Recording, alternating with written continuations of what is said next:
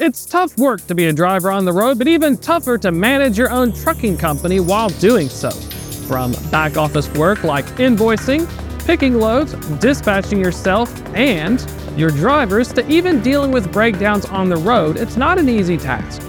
Adding in the leap from driving to making your own freight brokerage, and you get an amazing story and resilience in the face of the chaos that the supply chain has to offer. But what does it take from driving your own truck to driving the reins of a company? And what lessons can we take along the way for others who are interested in following in their footsteps? Well, folks, strap in, find out. We're going to figure it out on this episode of Loaded and Rolling.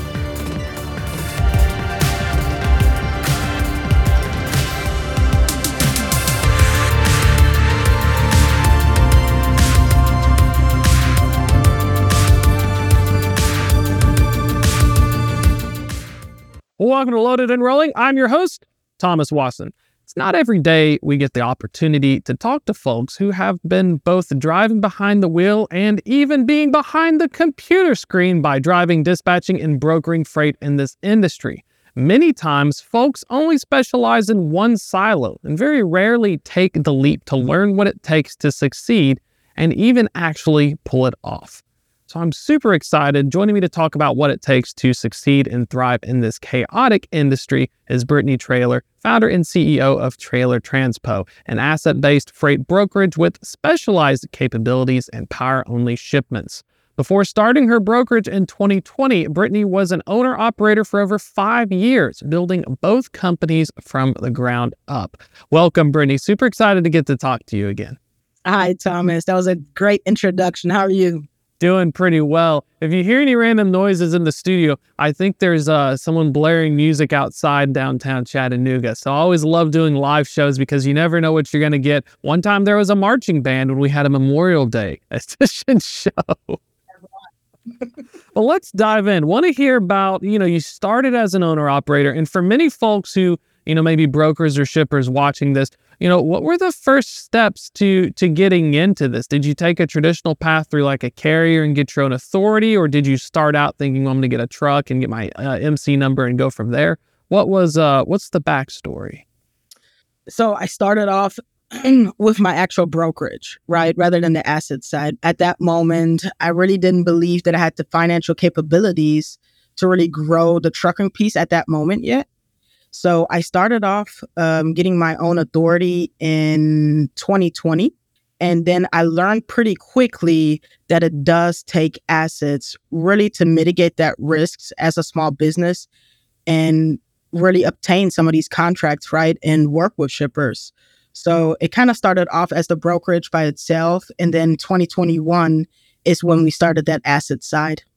And when you're looking at starting the asset side, it was a great time to hop in as freight rates were going up. What are some of the decisions you make? Are you thinking, do I need to start with a handful of trucks, or do you start with one and scale up? What are some of the challenges when you're looking to grow that? So definitely start with one and then scale up, right? But it's really mitigating that risk on the road.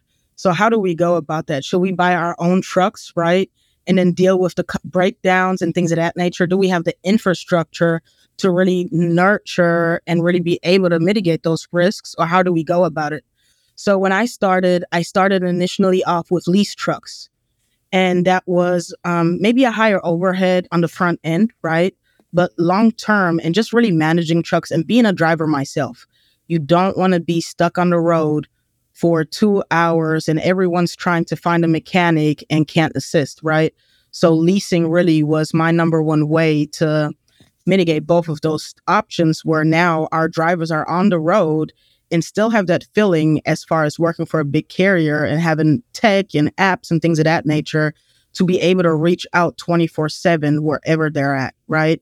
And that was kind of the key indicator, what led us to leasing should be the place where we start before we purchase our own assets.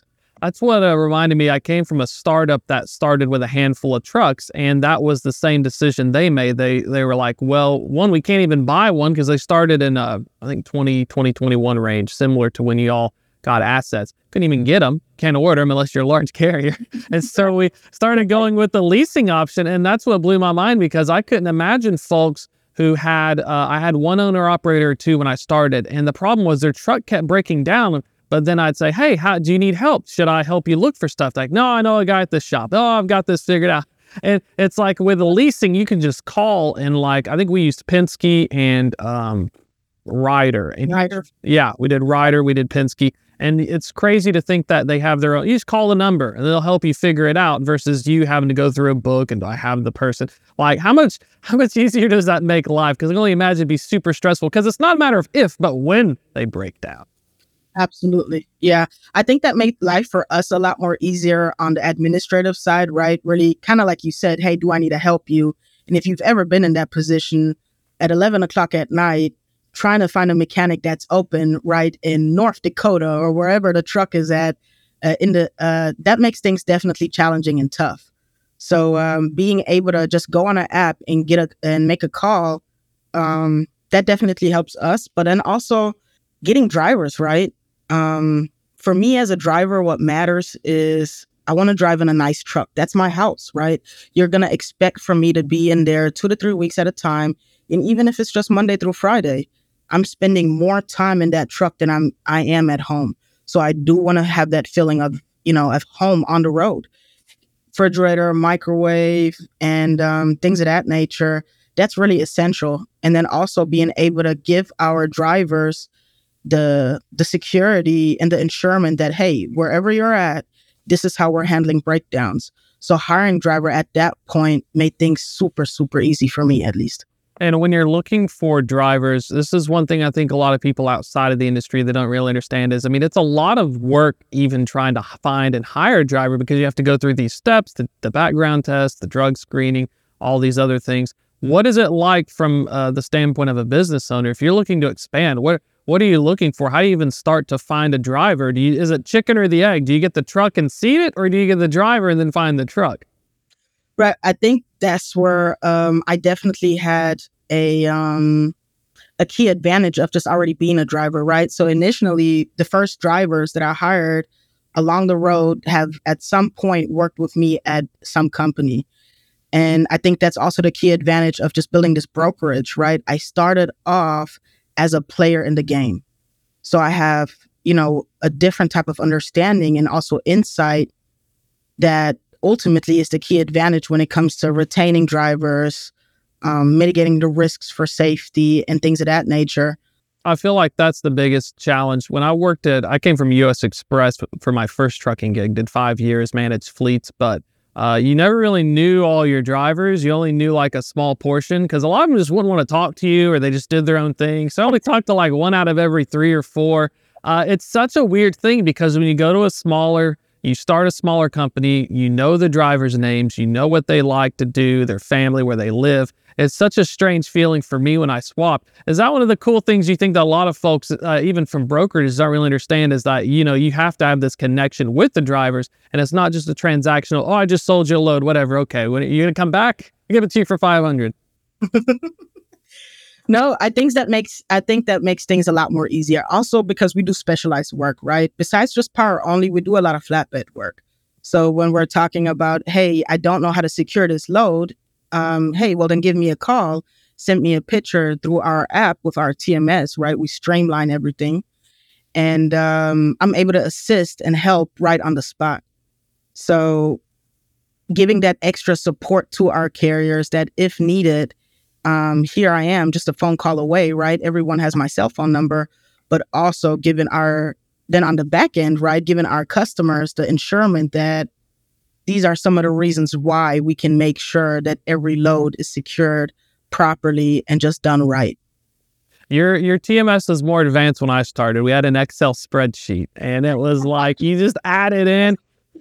I got so spoiled because when I came from a mega carrier, everything was integrated. They had their own home brew. I had it went through a driver tech. I just shoot you a message. I was like, oh, everyone must do this. No, they do not all do that. And so here I am just calling these drivers for folks who are owner operators in smaller fleets. I feel like the challenge is trying to get that technology, but not knowing where to start or maybe not knowing how to afford it. What was the thing that really pushed you towards saying, well, I'm gonna use a TMS, I'm gonna implement this, versus how a lot of folks do it, where you're just kind of winging it and then you're sending your bills and maybe you're using the broker app, but that's about the closest to a TMS that you get.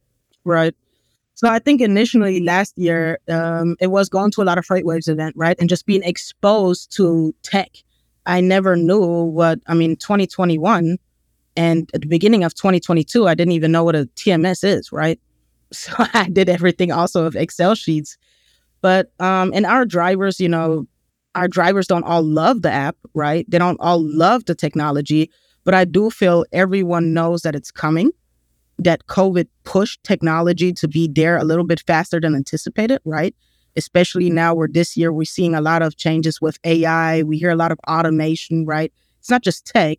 It's all about how do we automate things. So I do know that I think there's a big wake up call to everyone that, hey, if you're not going to jump on this train, you're going to be left out, right? But ultimately also my decision of how big do I want to get? Do I want to stay a moms and pops?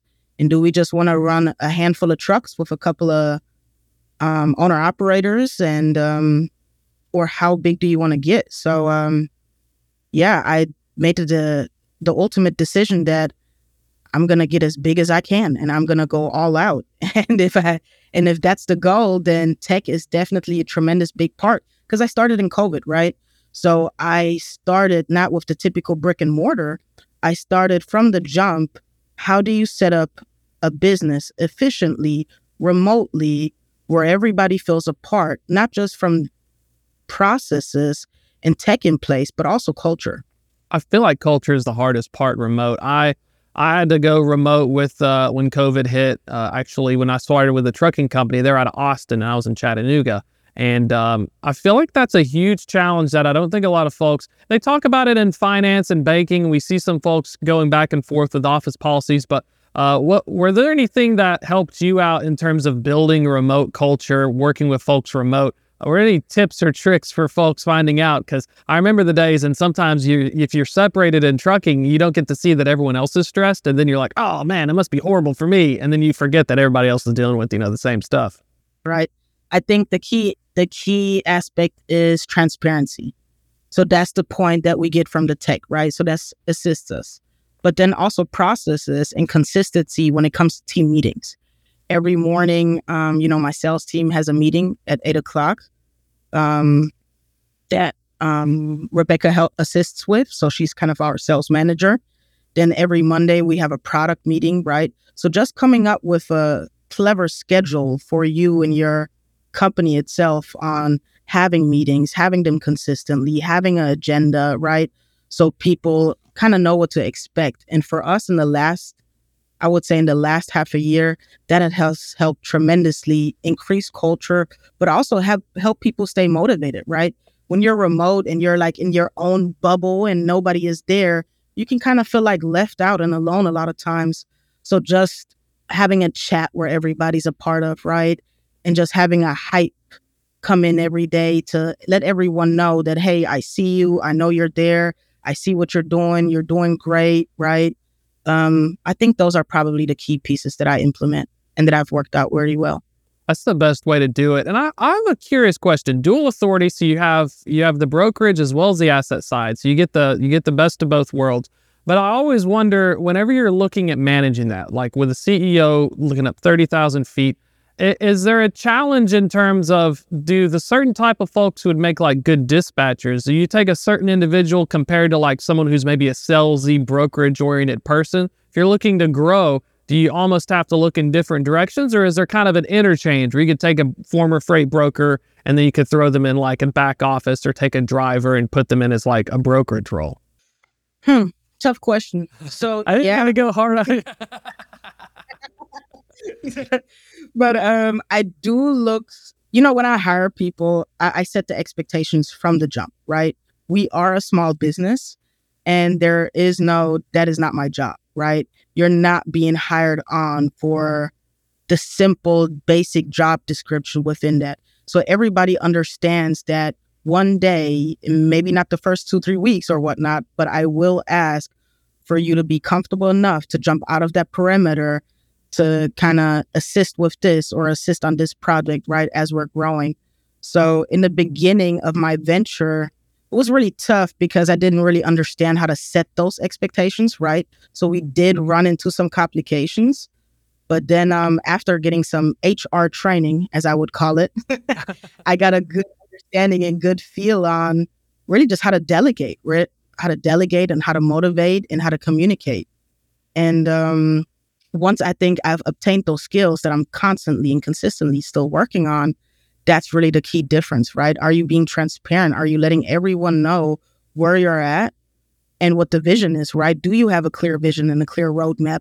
And if you can give people a clear vision and a clear roadmap, they're more willing so to buy in, and they can buy into something that's actually tangible, even though it doesn't exist yet. I think that's a great point. The hardest thing for me was the more I moved up in trucking and even learning as a broker, was that the higher up you are, the more it becomes, this is what I'd like to see. This is how I hope we get here. And this is the steps that we're getting there. And I think for a lot of people, it can be hard because you're used to just doing one thing well. Like you're good at sales or you're good at dispatching, you're good at picking loads. And so that's the most important part, in my opinion. It's exciting to see you all implementing it. I want to touch on power only. I dabbled in it back in the day when we did assets. Even at US Express, we do power only for like sometimes interchange. But when we're looking at that, do y'all still primarily focus on like your dry vans? Or are we talking the fun open deck power only where I'm picking up like a pneumatic trailer somewhere and taking it? Because I've seen those before and it gets wild. So I think we do a handful of that. Some pneumatic trailers. Majority of what we do is we're in the metal and aluminum industry, right? So primarily that's kind of how that power only and that flatbed modes were kind of implemented. And I believe right now at this moment, still 90% of our work is power only, but it's not the typical dry van. It is definitely specialized work. And I do believe as a small business, to really stay competitive in the market, you can't just do what the big guys do, right? I just can't do what US Express does and be competitive. So doing specialized work, even if it's power only, right, with combine trailers or flatbed and things of that nature, that's really helped us scale, right? And that really assists us with putting our mark into the world, if that makes sense. It definitely does. It's hard to find specialized and stuff. I did a little bit of flatbed work as a broker, but it was mostly, like you said, a US Express can do 5,000 loads a week and they know where they're going to go. They have it all networked and that's their thing. But, you know, if you're looking to scale, I like your example because you can make good rates. You can get opportunities in specialized and make the connections. Is that one of the things, especially in that niche area? I won't call it as niche, but it's a smaller one. You know, flatbed is specialized. It takes a certain kind of person to do chains, binders, and straps. I'm not that kind of person. I am in an office in air conditioning, and I have a shout out to everyone who does that because I was thinking of that, and I was like, chains, binders, and tarps. And I was like, who's tarping it? Oh, the driver is. Oh, that's not fun. So looking at that, when you're looking to grow and when you're starting smaller and you're looking to get bigger, is the biggest challenge first getting access to customers, or do you try to build those relationships first and then scale? Because I always was curious. I always came from a very mature company. We had customers, we had lanes, we had contracts. But when you're starting out, do you look for that kind of consistency, or do you look for the opportunities to like be the specialized go-to for certain people who do have the freight until you can get that kind of, get your foot in the door? So in the beginning, I believe I just went everywhere, right? I was just scrambling in every direction, what direction that we need to go. And since then we kind of focused on a mode. Okay, well, let's focus on a region and let's focus on a mode, right? But it wasn't until we focused into a niche and really committed to a niche until we was really able to scale. Because if you don't have a niche, I mean, what customers are you attracting? And again, as a small business, if you don't have the competitive advantage of having 1,000 assets, well, then it's very important that you kind of channel in a region, a mode, and in an industry where you can really make those relationships, right? And where you start becoming an expert. So since the end of last year, where we kind of really made that commitment to the metal and the aluminum industry and a little bit of construction here and there, we've really honed in with associations and other opportunities to really be around those decision makers. So I would suggest to anyone that has a small business, stop doing everything, stop being everything to everyone because you just can't compete. Decide, I don't think there's going to be a one niche that's more profitable than something else, but decide on what you do and become an expert in that field, right? To be able to really add value rather than just, well, I can pick up your load tomorrow and we can do it for X amount of dollars, right? I think brokers, not everybody likes to work with brokers because we don't have our own assets, right? So transactional value is really overrated, and you have to start, especially as a small business, become an expert in something to really add value and to really be able to build a relationship. I feel like that's the biggest challenge because the past 2 years, rates were so good. All of the social media stuff I'd see was go get your own authority, get your own truck, go out there and just anyone can make it because rates were so high. Do you feel, in at least through your experience or talking to other people in the industry, was that a big challenge for many of these folks who got started in the past 2 years? Was they didn't pick a lane, they just thought they can go the load boards, and then they just figured it would always work out? Absolutely. You hit the nail. I mean, you hit the hammer on the nail. Absolutely, right? I think a lot of individuals didn't have a lot of business understanding. That happens with small businesses, right? We're good in our trades, whether you're a trucker, you're a barber, or whatever. You're great in your trade, but you don't understand business. And the essence of business, no matter where you're at and what industry you're in, is relationships. And you're not going to get that off the load board. And I think there was definitely a misunderstanding on all these courses and all these social media gurus on go out there, spend X amount of dollars and just go on the load board, right? I think they didn't really comprehend the cycles and the ups and downs that we do on our niche and who holds the power at what point in the market, right? We're going to get the carrier market back probably in 2027, right? Where we're going to be winning, but that winning is only going to be for a year, right? So, yeah, I think you pretty much hit the hammer on the nail when you said just going out there and just trying to do transaction by transaction by transaction and really making that bottom line your main priority. And now it's, 2022, fuel prices are doubling, rates are lowering, and you've been, in business for a year and a half, and now you're finna sink because you didn't put no effort to relationships. You was really holding that bottom line as your main focal point on growth. And curious right now, we're kind of in that soft market. We're in the down part of the cycle. Having a brokerage and an asset, was this the time where you would want to expand one or the other? Or is the goal to kind of focus and make it efficient? And then when you see it start to get better, then you make the plays? Because then the trucks are going to be, used truck prices are down, like coming up half to 3/4 now. We're starting to see that come back down. New truck orders are so, there's opportunities, but I guess do you ever truly know when it's time to grow, or do you just pick one or the other and you just hold tight until it becomes very clear that we're back on the upswing? I think that's a decision question. Somebody give me some advice. I don't know the answer to that either. That's why I'm like, No, I think that's a tough decision, but in the end of the day, what I do know, alone this year, over 30,000 carriers closed business, right? So we do still know that I don't necessarily need to purchase truck and put my employee in there. There's a lot of owner-operators still out there that are hurting that we can just lease on, right? And that's kind of where our hybrid carrier network comes from, right? Where we have our own employees, which are a handful, but we're really going to start focusing on helping our owner-operators really overcome these tough and challenging times rather than going out there and buying our own assets and making them into employees, right? I want them to become business owners. I want them to stay business owners. I want them to have a business mentality. And that's just really how we can provide the best service to our customers when you have those type of drivers. So I definitely want to nurture the owner operatorship, right? And even when we have trucks, after 2 years, we turn our people into owner operators. So for example, one of my lead drivers, Fred Williams, he just became his own operator and the company assisted him purchasing his own truck.